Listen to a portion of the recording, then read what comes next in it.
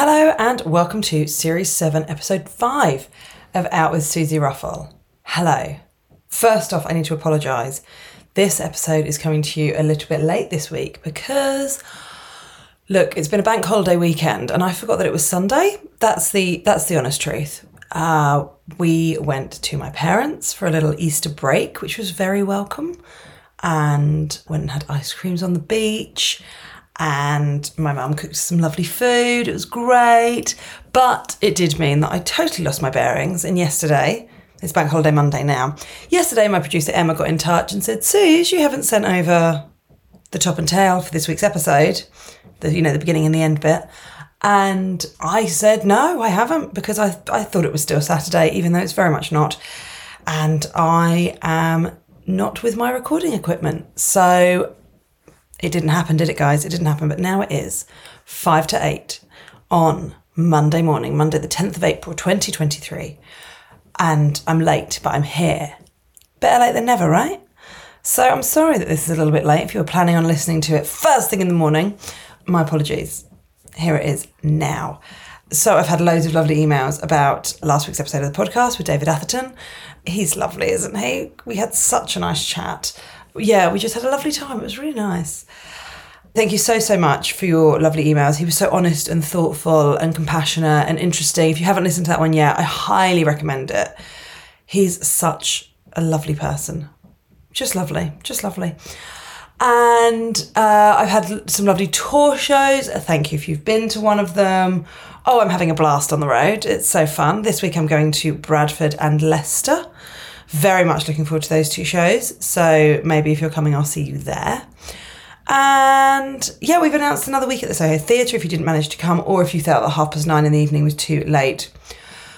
Which, look, I do relate to, if I'm being totally honest. But there were still fabulous shows, apart from Friday night where people were far too drunk. But listen, everyone makes mistakes. We live and learn.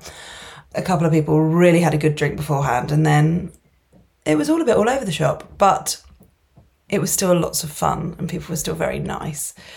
And I got loads of messages about it, which was really nice because it suggests that people that come to the show are so lovely that they wanted to make sure I was okay. I was. I've dealt with lots of drunk people before.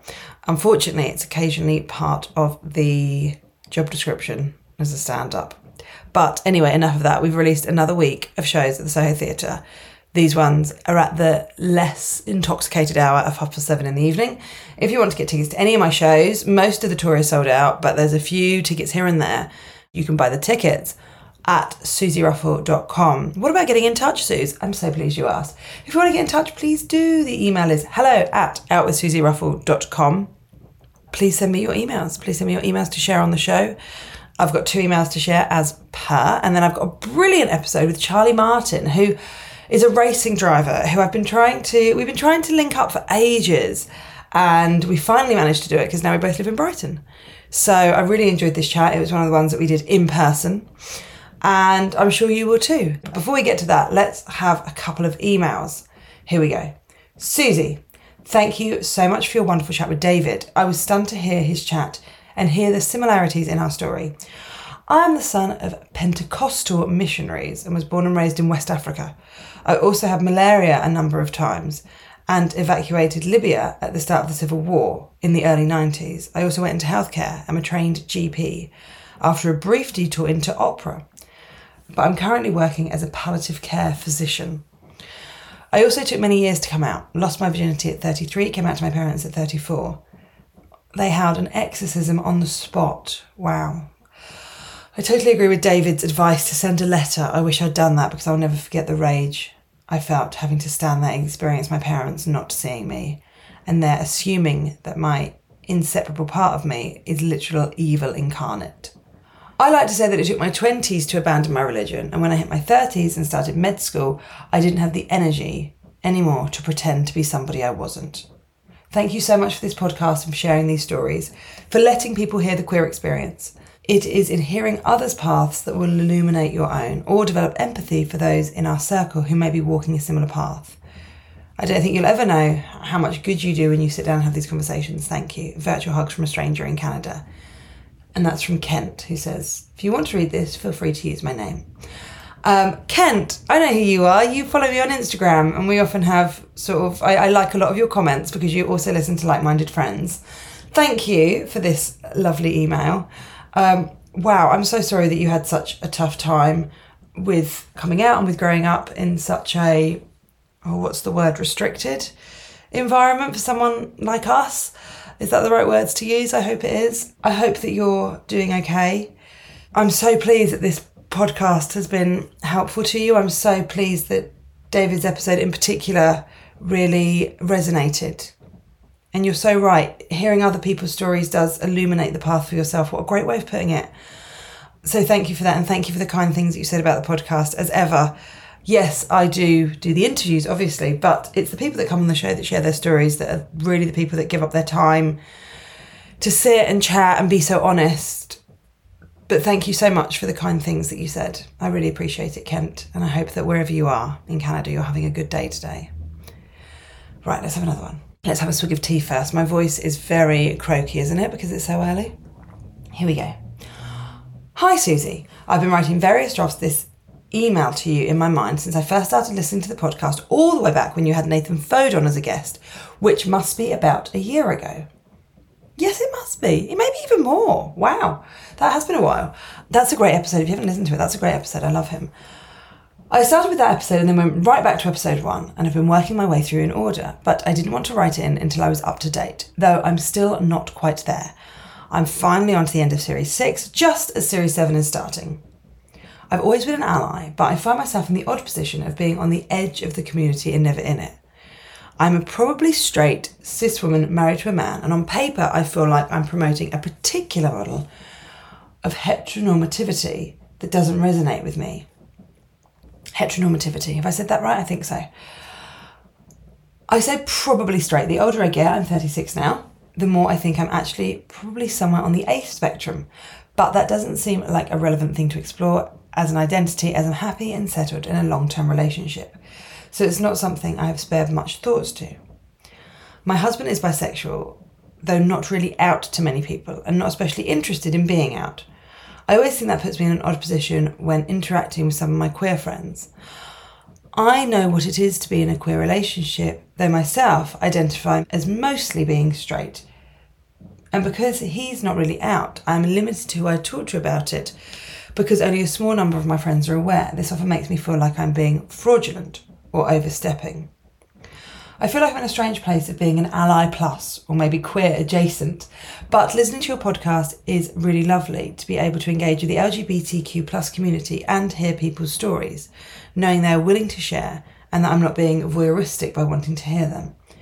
I'd love for you to have more bisexual guests, and I know you're always looking to keep representing as much of the community as possible, but I'd be particularly keen to hear from bi people who are in straight relationships. I don't have any actual suggestions though, I'm afraid. Wishing you and your family well. And that's from Laura. Thank you, Laura, so much for getting in touch. I love the idea of Ally Plus. That's a great way of putting it. And I'm so pleased that this podcast is sort of providing a space for you to feel more connected to the LGBTQ plus community. I have tried to get bisexual people who are in straight relationships, or do you still call it a straight relationship? In a relationship with someone of the opposite sex, that might be the best way of putting it, to come on the show, but I've got to be honest, they've all said no. And I think that's, one of them said, I feel worried that I'd get some sort of hate from the queer community, which I reassured her. I said, you really, really won't.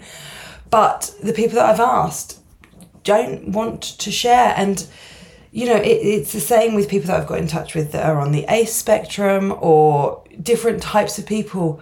Not everyone wants to put their head above the parapet, I guess. And, you know, in a world where social media can be so angry and people are so determined to tell people what their identity is, I think not everyone wants to do it, but I will keep trying, I promise you, Laura. And hopefully at some point I will have everyone from, I think I have managed to have everyone from the community at some point or another, or a type of person from each part of our community. I do try to. But as I've mentioned before in the show, I'm the only person that does it. I do all the booking, I do all the getting in touch with, and, you know, it's hard to find people, but I will keep trying. I promise you I will keep trying. Mentioning putting your head above the parapet, my goodness, I was on Woman's Hour last week, 2 weeks ago maybe now, and I mentioned that I was in a queer family. I also mentioned that I was a cis woman. My goodness, I shouldn't have done that. Well, I should have. I'm happy to do it, don't get me wrong. I don't mind people coming at me. But the hate that I got on Twitter, don't call yourself a cis woman on Woman's Hour and then go on Twitter. I mean, as ever, Alice checks my Twitter. I don't really go on there because people are horrible and I'm weak. No, I'm not weak. I just don't want to engage with people that are horrible for fun. But it was so awful. People getting in touch. You're not cis, you're this, you're that. You're an embarrassment to the lesbian community. Okay. Refer to myself as a queer parent. People so angry. You're not queer, you're a lesbian. So angry about what I choose to call myself. What a strange way to live your life. People had saved tweets that I'd put out to sort of, I guess, to come at me. And to give you an idea, I tweet about 5 times a year, 6 times a year. But I guess they have them saved in their phones so that as soon as I say something that they don't agree with, they can send out a tweet saying what a terrible person I am. Usually from a documentary where, once again, I was a trans ally and I got, quite a lot of anger from it. I just find these people absolutely shocking that they would spend their lives waiting for someone so that they can shout at them on the internet. And the mad thing is that I didn't even see it. My wife just went, the TERFs have gone crazy. And it's not hurting me. But what a group of horrible people. And what a reminder that I am pleased that I'm doing this podcast and I'm proud of doing this podcast. And let's share today's episode. It's with the brilliant Charlie Martin. I really hope you enjoy it. We had a lovely chat. I really enjoyed this conversation with her and I hope you do too. Oh, hello, listener. I am very excited for today's conversation. Charlie Martin is a British racing car driver and a transgender activist who uses her status as a prominent racing driver to raise awareness of LGBT rights. In 2022, she got the silver medal at the North American Lamborghini Cup. Pretty bloody impressive, I'd say. She has a 3rd place finish at Le Mans for the Bugatti circuit. She's also an ambassador for Stonewall and led a world first, a campaign with the Ginetta GT5 Challenge at Silverstone for drivers to have rainbow stickers on their cars to show support for equality and diversity in the industry. We've been trying to set up this interview for bloody ages, so I'm delighted to have her here today. Hello, Charlie. Hello, Susie. Thank you for persevering with this as well, because honestly, it's super cool to be here today. Oh, that's so nice of you. How are you? I'm all right, thanks. Yeah, I'm feeling slightly spaced. I moved home last week and I've had a massive boxing session in the gym this morning. So, oh, have you? Yeah. Good for you. I'm feeling good. I'm just feeling a little bit like I'm having a sugar load, but if I start talking gibberish, just throw a glass of water in my face. Do you have to obviously you have to stay really fit being a racing driver, but do you have certain PTs you have to keep up with every week to keep yourself strong enough? I mean, you do have to be really fit. It kind of depends what level and what discipline you race in. Right. But I mean, personally, I'm a very sporty kind of active person anyway. Yeah. I enjoy exercising, which is quite handy. But yeah, there's certainly a lot that you can do to improve your performance. I guess like any sport, any athletes, you get to a point where you've made all the big gains. You've done so many hours of what you do. And you're always looking for those little incremental gains. Yes. Those things that add up to suddenly 5-10%. And I think within working with not only your physical agility and strength, but also your mental agility. Yeah. There are some really big gains there, I think. And when you're driving for a long time. Yes, we were just talking about the Le Mans, the 24 hours in Le Mans.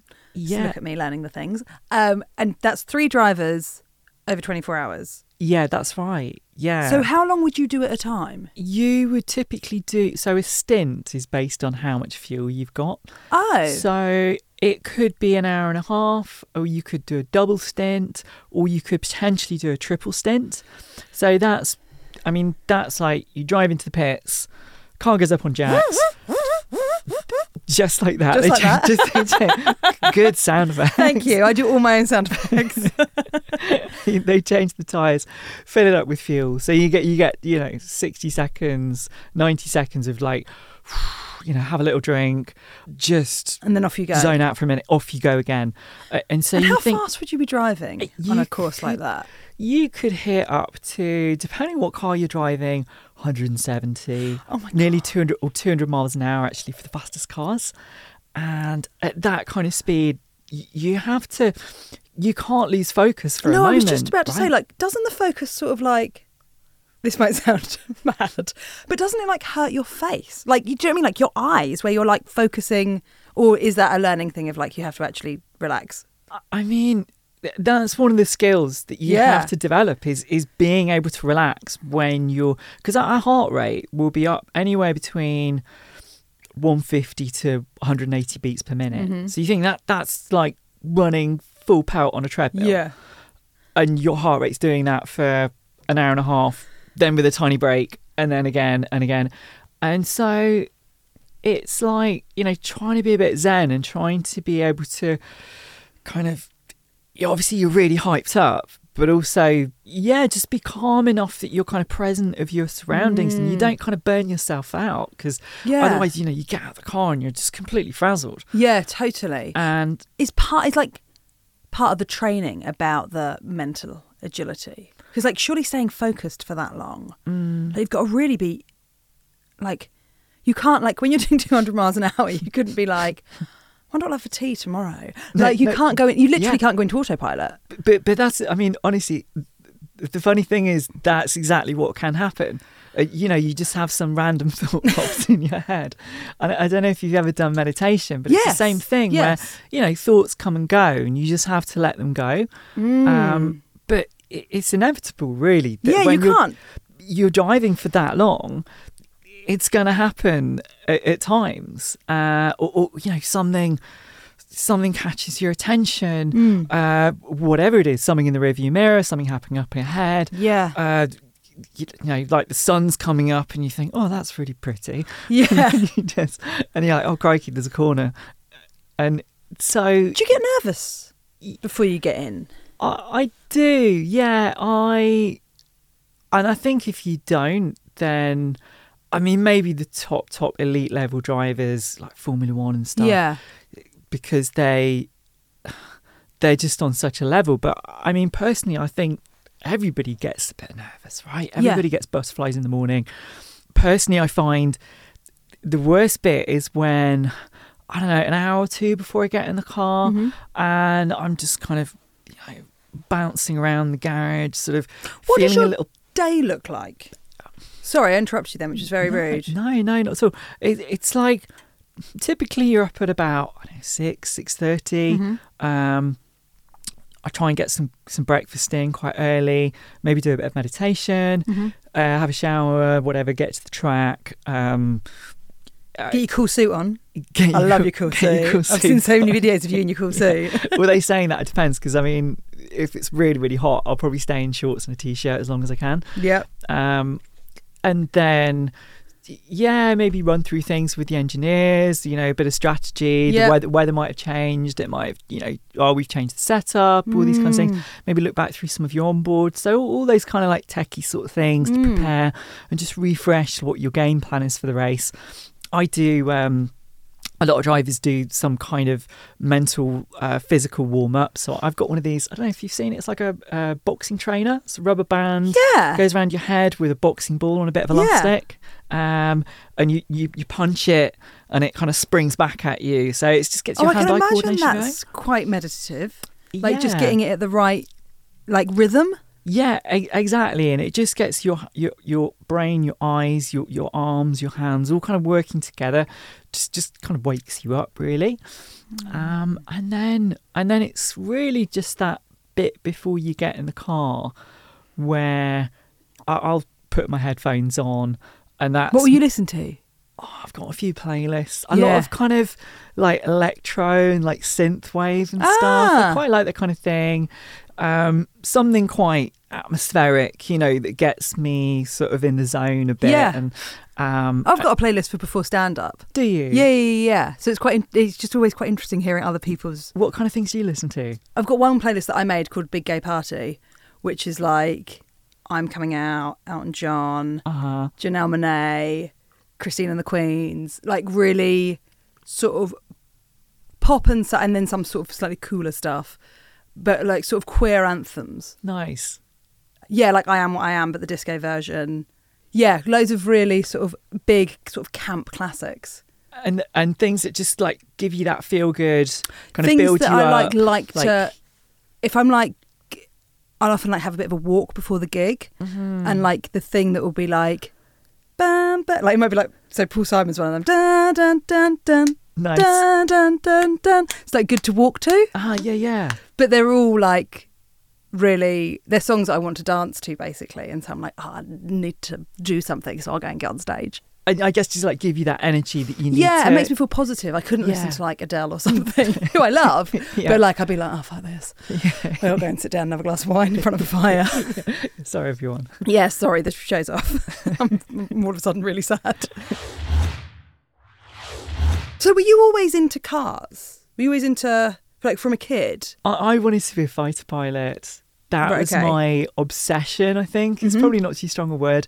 Top Gun. Right? Yeah, so right. Okay. I would have been, I think it was 1985. So I'd have been about, 4 or 5 years old. Okay. And all I wanted to do was fly planes. You know, I totally geeked out on it. Whereabouts did you grow up? In the Midlands, in Leicestershire. Right, okay. Yeah. So I up until the age of about 10 or 11, that was just 100% all I could think about, you know. So that's adorable. I just, you know, I used to build model planes and read books about planes and just everything. Have you got a pilot's license? No, I've done a bit of flying, right, which I really enjoyed, and I'd love to get my PPL, but then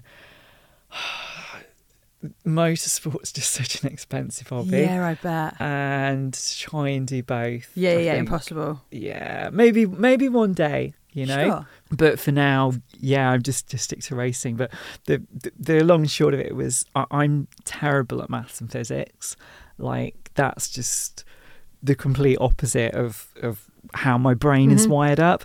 And I remember my mum having a conversation with me in the nicest possible way, but basically being a bit like, look, you know, because you have to get really good grades. I think you need A-level maths and physics.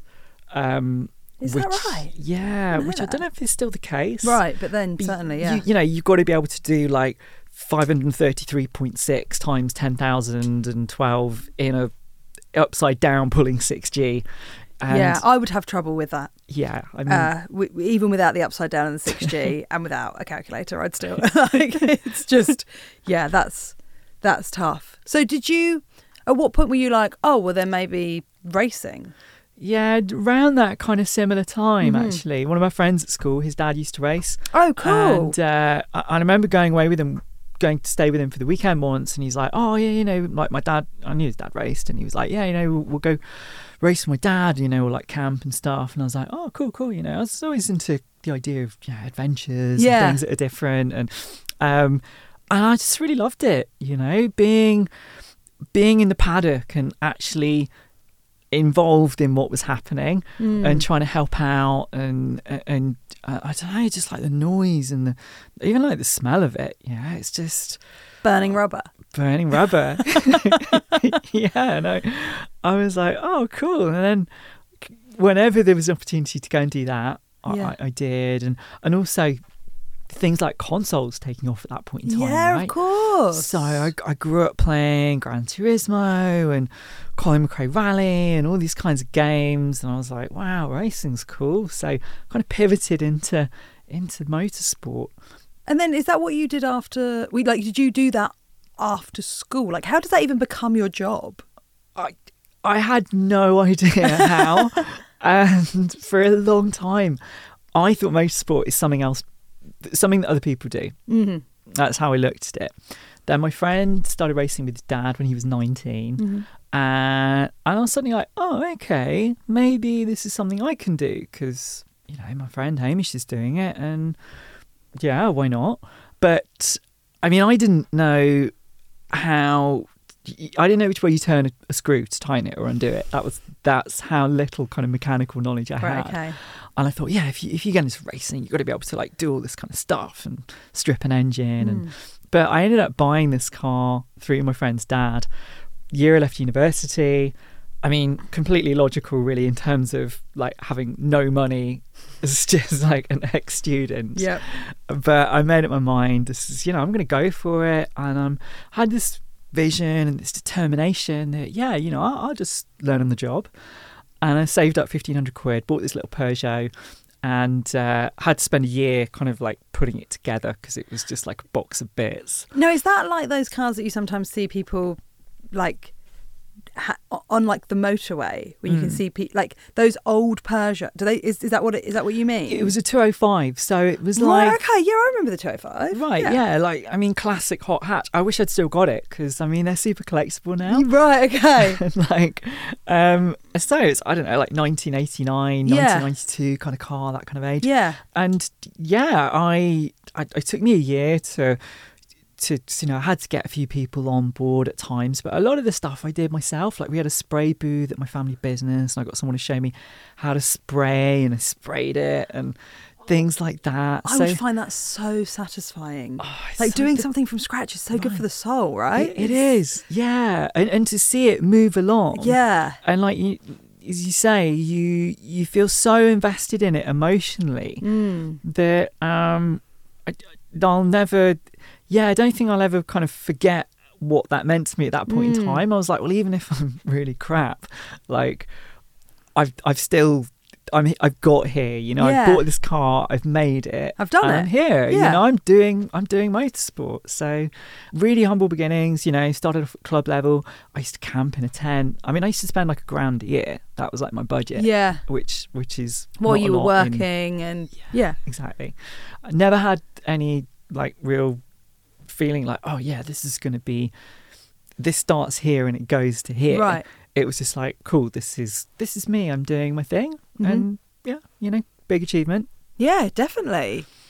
And so I read in an interview with you that you said that there was a point when you thought, well, I'm sort of misquoting you, so please forgive that.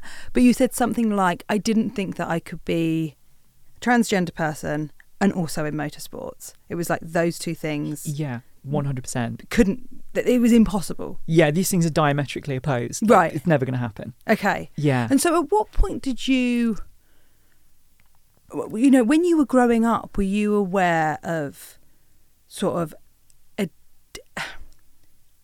I often describe my experience as like an otherness. Like I knew I was other. I just knew that I wasn't like the other girls. Basically. Yeah. And wasn't like the other boys either. I just knew that I didn't quite fit. So did you have that growing up? Were you aware of the sort of dysphoria as a child? Yeah. I mean, very similar feeling, if I'm honest. When I was, I guess, 6, maybe 7. Really hard to put my finger on exactly what that was or how I knew that. I remember there was a thing when I was at Alton Towers with my family and I had this like amazing bowl cut in the 1980s.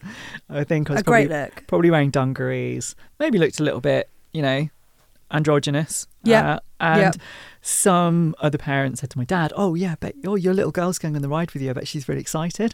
And my dad was like, that's my son, it's not my daughter.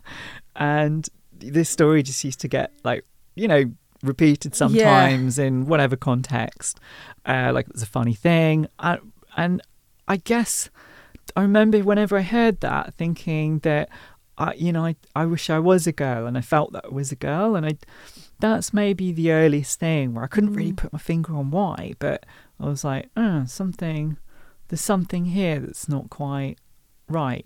You know, it doesn't sit with me in the right way. And I think for so much longer, you know, as a gay woman, we've had the language for so much, or at least even though the language wasn't necessarily pleasant, there was sort of an understanding of what being gay was, or what being a lesbian was. Like we're a similar age, there's a few years between us, but you know, I feel like I wouldn't have even known that transgender was a thing really, right, as a young person. So if you're feeling that yourself, I can't imagine, like, it must be quite isolating.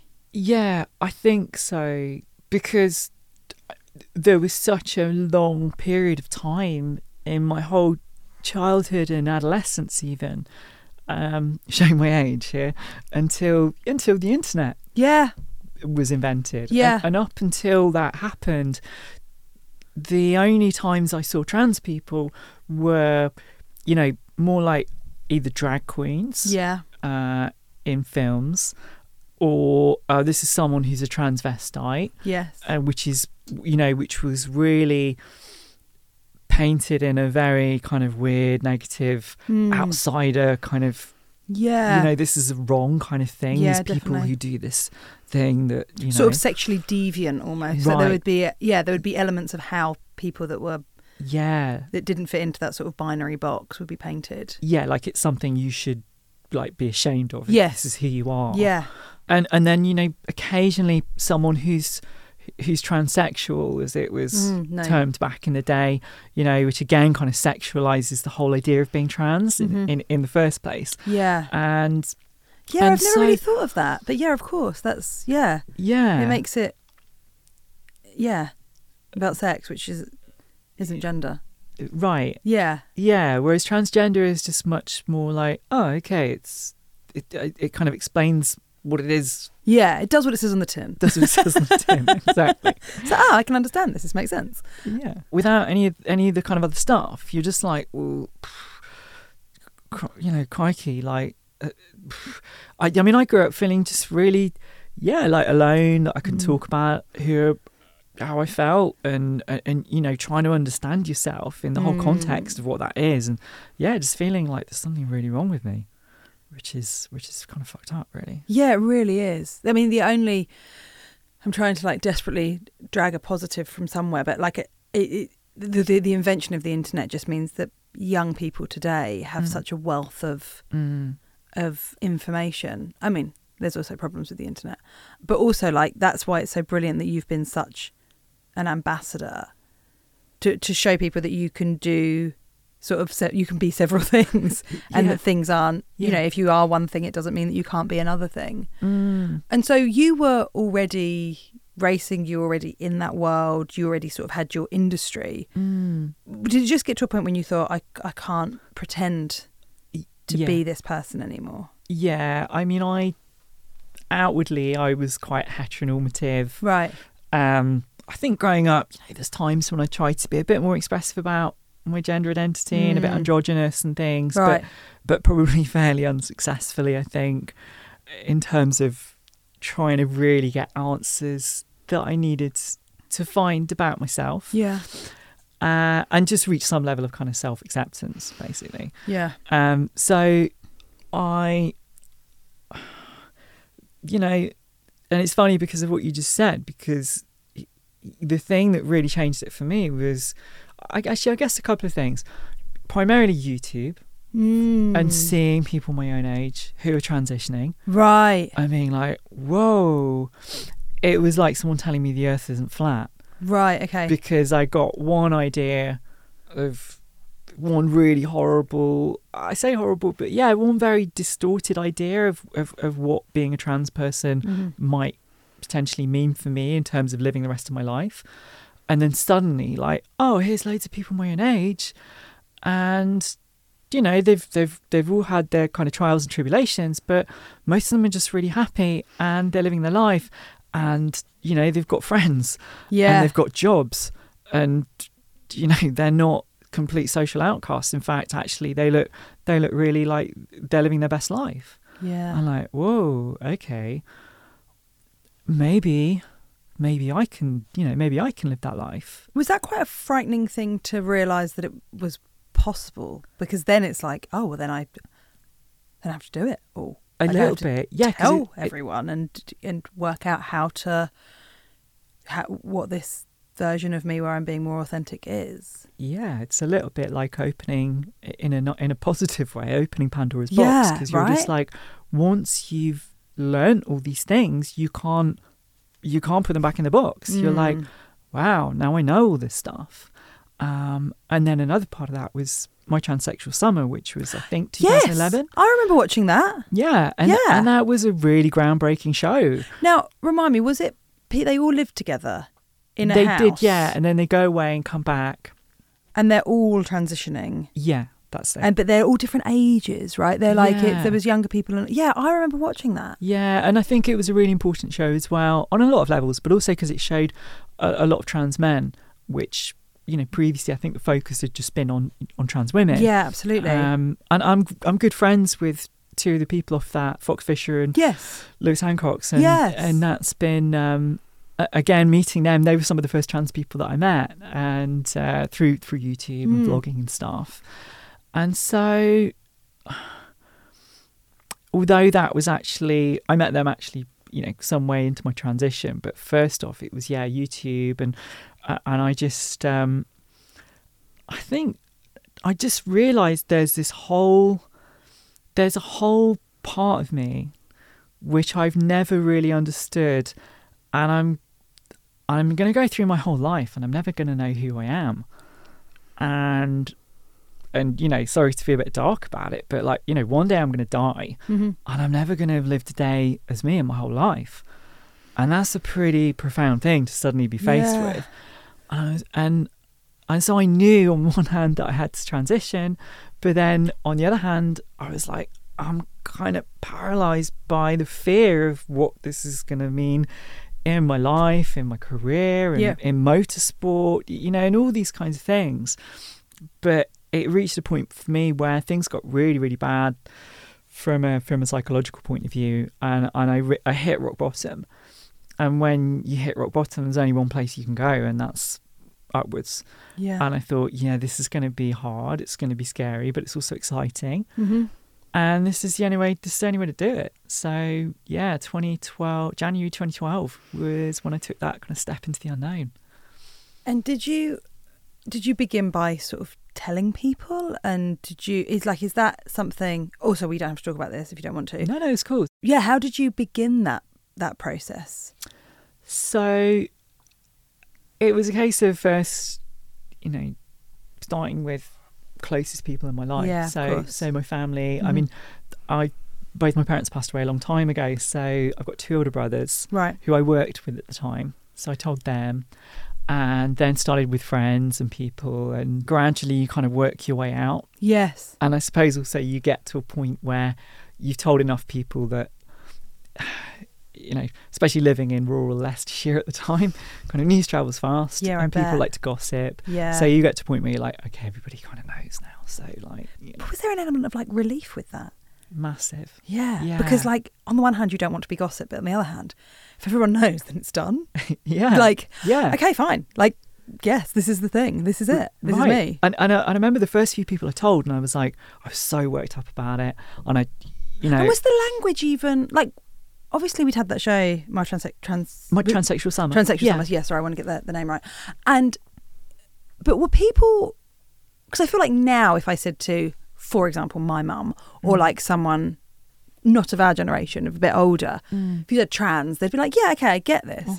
But like 10, 11 years ago, was that language even? Yeah, I think it was still.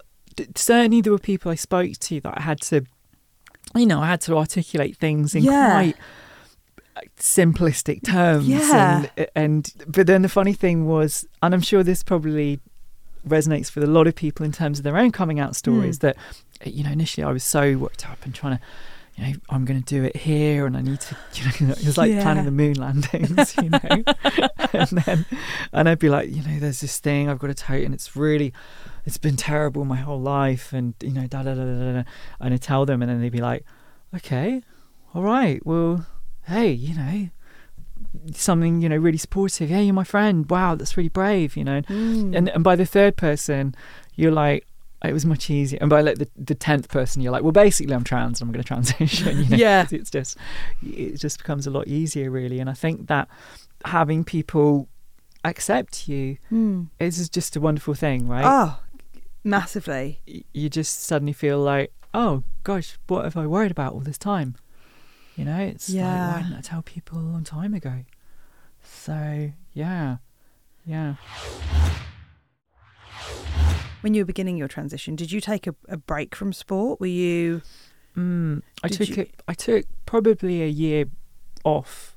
Yeah, it would have been a whole year off from racing. I gave up basically because I thought no one's going to accept me. I actually thought that's the end of that. So you did feel like you had to choose a lane, and in the end you chose you rather than sports. Yeah. And I'd never seen any LGBTQ plus visibility in that space. No. And it's that old cliche of if you can't be what you can't see. 100%. So I told a couple of friends, 2 really close friends. One of them never spoke to me again.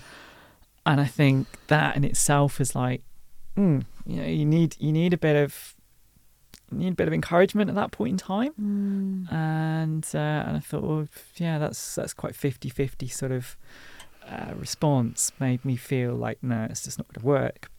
And actually my friends and my family who said, look, don't you at least just want to go back, see everyone, and just at least then you know.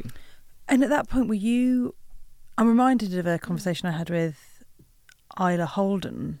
Who do you know, Isla? Isla, yeah, I know Isla quite well. Yeah, because when she came on the show, she said that there was like a point where she went home one weekend with the male uniform and walked in on the Monday in the female uniform. And I said, I think that's probably one of the bravest things I've ever heard anyone do. Yeah. But did you feel like you were taking like a new version of yourself? Like, were you holding yourself in a different way? Were you wearing, did you think about what you were going to wear? Like, it just feels like it would be massive. Yeah, it's true. There are so many things that were going through my head at that point in time. And it's really, I think it's so hard when you've lived your life. So I was 30, right? So I lived like pretty much, a big chunk of my life without ever, expressing this side of me really, or certainly not in public, with people in an environment that I would never choose to walk into at this very, very early stage when everything feels super, raw. So yeah, in terms of how you hold yourself, how you're trying to speak and dress and all these things, it's like spinning plates. Yeah. A little bit. And how was that response then when you went into the pit and you saw your friends? Yeah, it was pretty terrifying, if I'm honest. It's one of the scariest things I've ever done. And I remember just sitting in my car thinking in the car park, like, I could just drive home now and it would be so easy. But something in me was like, come on, you're here. You got this far. Yeah, like at least you'll know in about an hour. You'll have some kind of an answer, and it really. I mean, I've said it a lot of times. The small group of my friends, my closest friends that I raced with, 8 people, 9 people maybe, that really made an effort to welcome me back into that space. Really helped me get through that experience. And because the majority of people just looked at me like I'd landed from another planet, not in, I'm sure not in a nasty way. Like they were like, oh, get out. We don't want you here. It was more just like, what on earth is this trans person doing here? Because you just, none of them had ever really probably knowingly met a trans person. Yeah. And in that space, it was just, I think it just felt, very alien for me to, and I think some people probably didn't even know, maybe didn't even recognise it was me, or just like what the hell's going on with Charlie, or it was just really, really uncomfortable. So the people that kind of came over and were like, hey, how you doing? Give me a big hug, and you're going to come back racing next spring. We really want to get you back. We've really missed you this summer, and you're like, oh.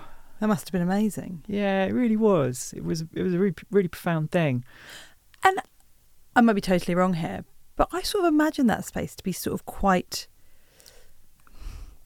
testosterone fueled. Like, how many women are in that?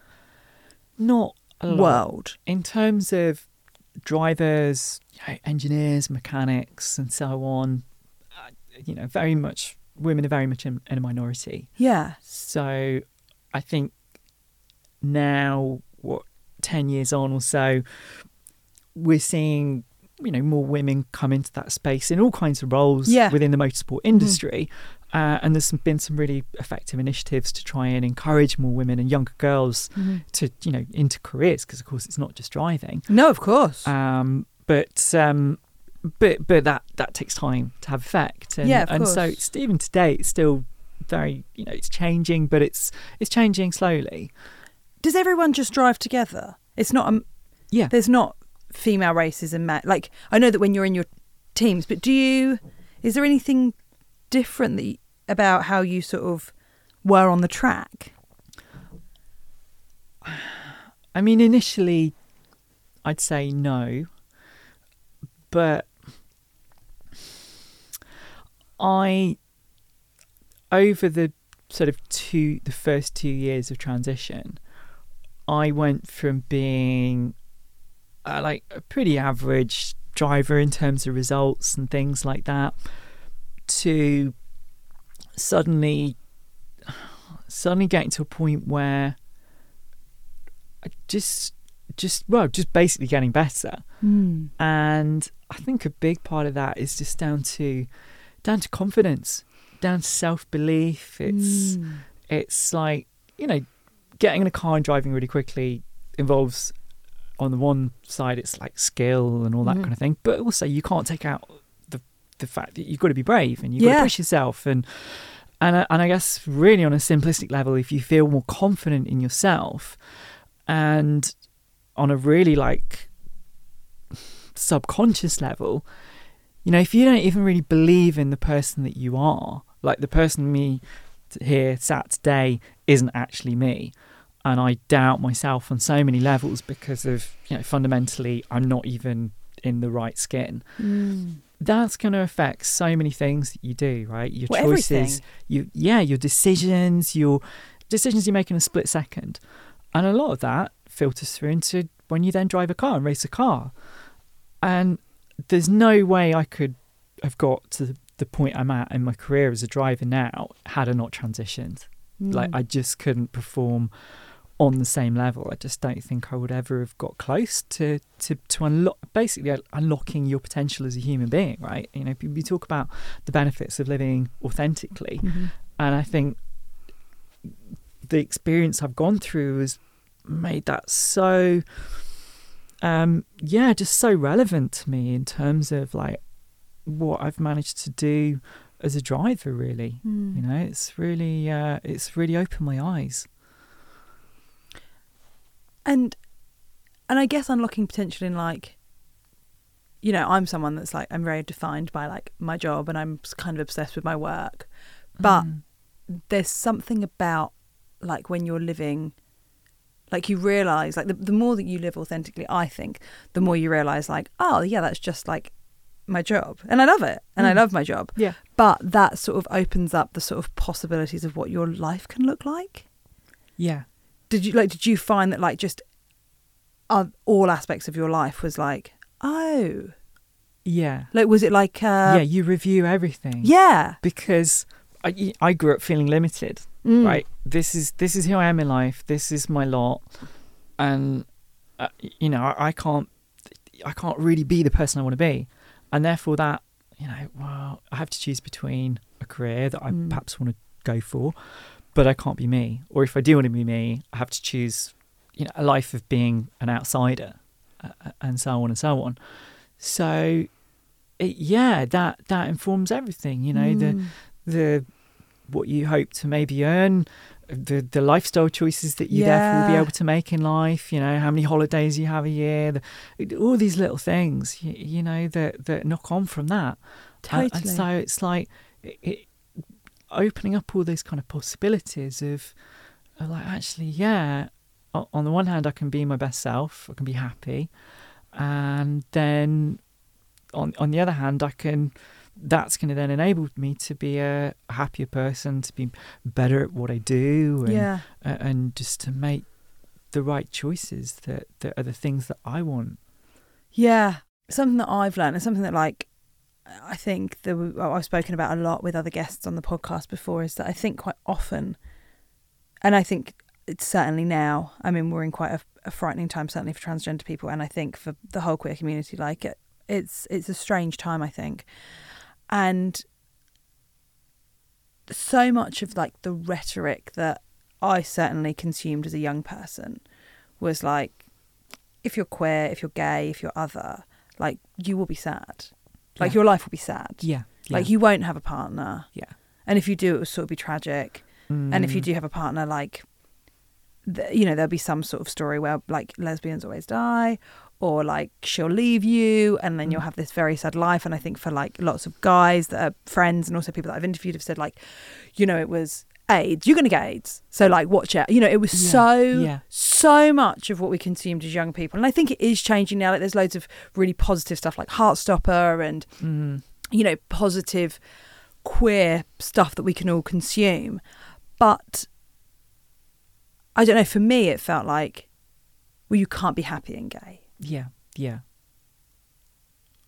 It's just it's a fairy tale that's not going to happen in reality. Yeah, I think so. I think I had a dream, a kind of fantasy of what my life might potentially look like if I lived in a parallel dimension, and that's how disconnected it felt from reality, because I just couldn't really fathom how events and things might come together to result in, say, the life that I live now. It just didn't feel possible.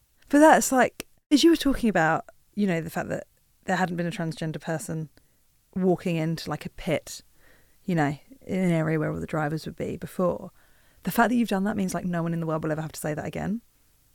Yeah. Like that's so hopeful. And like as you know, like we've been aware of each other for quite a long time. I've been trying to get this in, and like I follow what you're up to on social media and stuff like that. And like the thing that I was going through your social media this week and like just looking at different things that you've done, and like your social media just screams happy. Like it's such a it would be such a hopeful thing for someone to look at and be like, oh, it's possible. Like you've got a great career, you're in love with your partner, you've just bought a house. Like it's so hopeful. I mean that's really kind to I mean, I guess it makes me feel happy that things come across in that way, because I guess I'm, I've always felt that despite everything, I've been a very positive person. Mm-hmm. That's kind of how I've been wired up since I was a kid. Mm-hmm. I'm very much like glass half full kind of person. And I guess that's probably something that's carried me a long way through the difficulties that I've had in life. A lot of which were to do with being trans, but some of which, were just other things. We all have bad things that happen, right? Mm-hmm. But I've always wanted to try and paint a realistic picture of being trans, but also, and I think of course it is really important that there are activists and people out there as well who are talking about a lot of the negative things that are happening, and I do try to do my bit to to shine a light on things that people who follow me who aren't from the community perhaps would have no idea about, perhaps. And one of those is the way that trans women are treated in sport, for example, and try and educate people around the realities. But nonetheless, I try to just be positive, really, because I think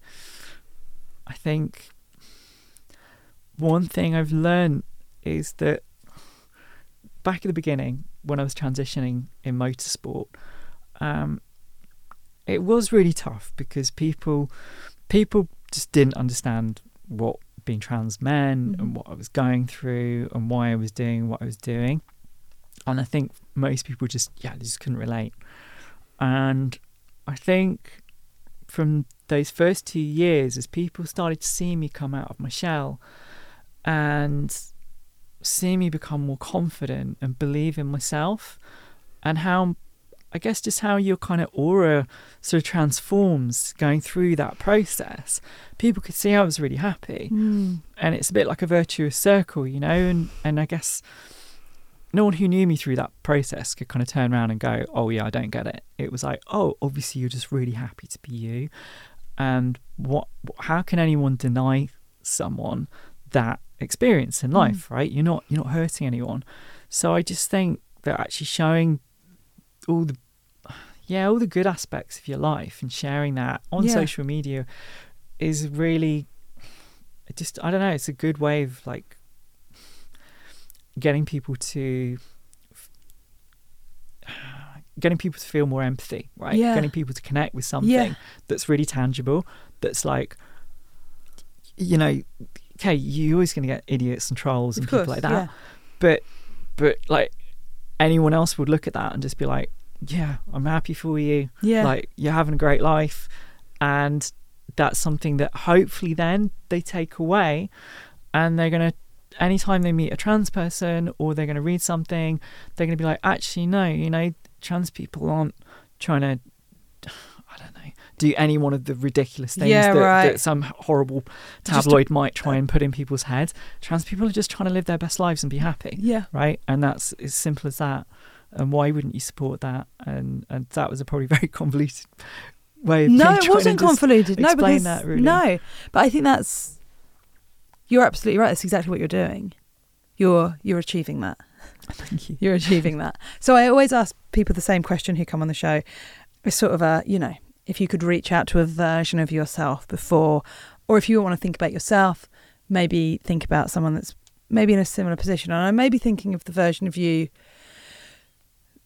that was in that car, thinking outside, where all your old pals from motorsports were inside, people that you used to work with, and you were making the decision to go in as the real you, and you thought, I could just drive away now. If you could reach out to her or someone in a similar position right this moment, what would you say? I'd say things are always a lot worse in your head than they are in reality. I think we all have a tendency to overthink and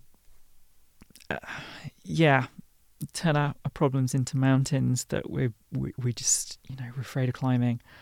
I'd say one thing I've learned is that, and it didn't happen overnight for sure, but you have to push yourself sometimes in situations like that. But it's taught me subsequently to never question my right to feel valid in any space. And I guess that's how I felt back then. I didn't feel valid in that space. I didn't feel welcome. But actually, again, it kind of comes back to the first thing of just, feeling that fear within us, that I think people generally are, good and kind in their hearts, and we all want other people to feel happy and to feel loved. And actually, sometimes there's a bit of a bridge to build, but actually, once you build that bridge, people will support you. People will be on board. People will become, some of your greatest allies might be the people you never expected to find support from. That's something that's really surprised me, actually. And just to believe that what you're doing, is the right thing, to just follow your heart and do what feels right for you, and really be the best person that you know how to be. And everyone else will, if they don't want to be on board with that, then I think they'll probably be in a minority. I think most people will follow that. They'll see you being happy, and they'll feel that energy, and they'll want to be part of that. A perfect way to end. Thank you, Charlie. I've loved this. Thank you. It's been really fun. That was the brilliant Charlie Martin. I really hope that you enjoyed that conversation. I did too. If you want to get in touch, please do. The email is hello@outwithsusieruffle.com. I hope that wherever you are and whatever you're doing, you have a lovely day, and I will speak to you next week. Bye-bye.